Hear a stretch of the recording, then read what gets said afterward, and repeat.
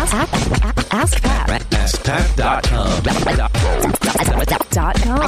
AskPat.com. What's up, everybody? Pat Flynn here, and welcome to episode 364 of Ask Pat. Thank you so much for joining me today. All right, now here's today's question from Ron. Hi, Pat. This is Ron. I'm looking to launch not too long from now, and I'm wondering if it is a good idea to buy up all the variations of your domain name. .net, .com, so on and so forth. Thank you, Pat. Love the show. Hey, Ron, what's up? Thank you so much for this question. And this is something that's very important to consider because if you are building a business, you don't want somebody else to take your other domains. And it's interesting because I know a lot of other people who have very successful websites that wish they had one of the other ones. So if possible, and if the funds are available, I would get variations of your domain name. Now, those examples that I'm talking about are, for example, zenhabits.net.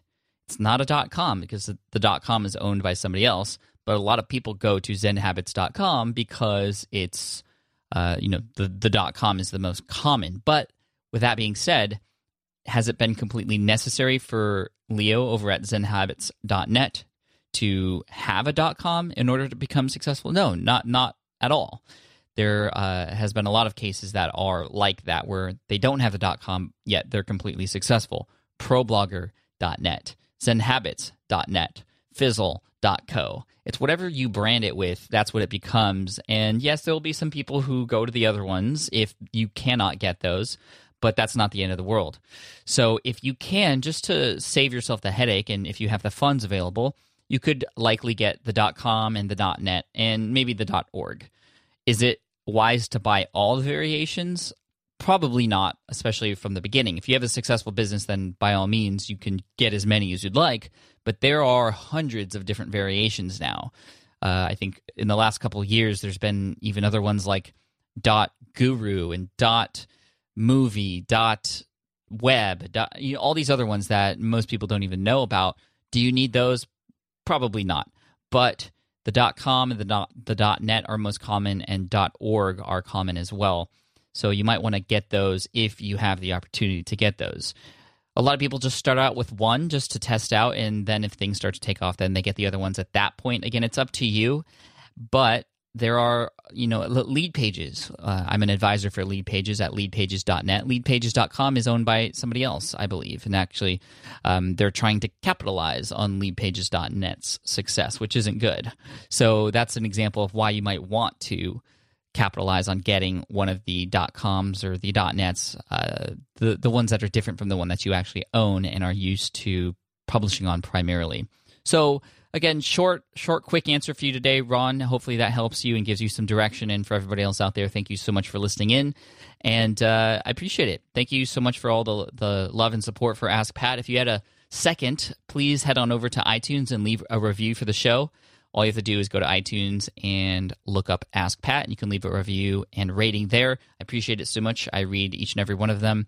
And thank you all so much for just all the fantastic support and obviously the questions that come in. This show wouldn't exist without your questions.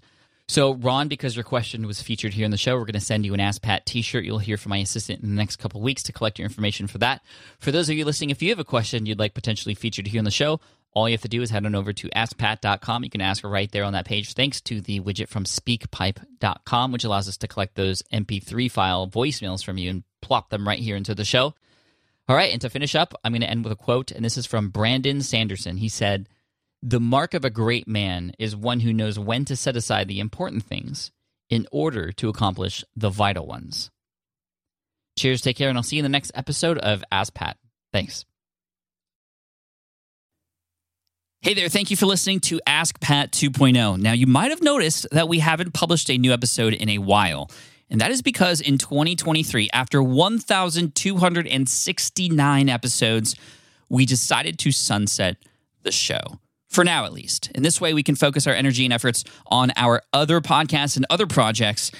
That being said, all 1,269 episodes are still live and downloadable, and the published dates may be old, but there are still a ton of questions I've answered on the show and people I've coached. Those episodes are just as valuable as they were back then. So you can also visit smartpassiveincome.com/askpat to dig through the archives. Plus, there's a search tool on the website that lets you search across our podcasts and blog.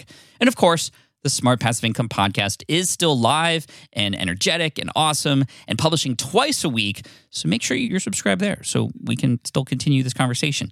And we have some of the foremost experts and thought leaders in entrepreneurship on the show every single week, so you definitely don't want to miss it. Again, check it out. It's the Smart Passive Income podcast. Just find it wherever you're listening to this podcast. You can find it there as well. Thank you again for listening in, and I'll catch you in the next one. Cheers.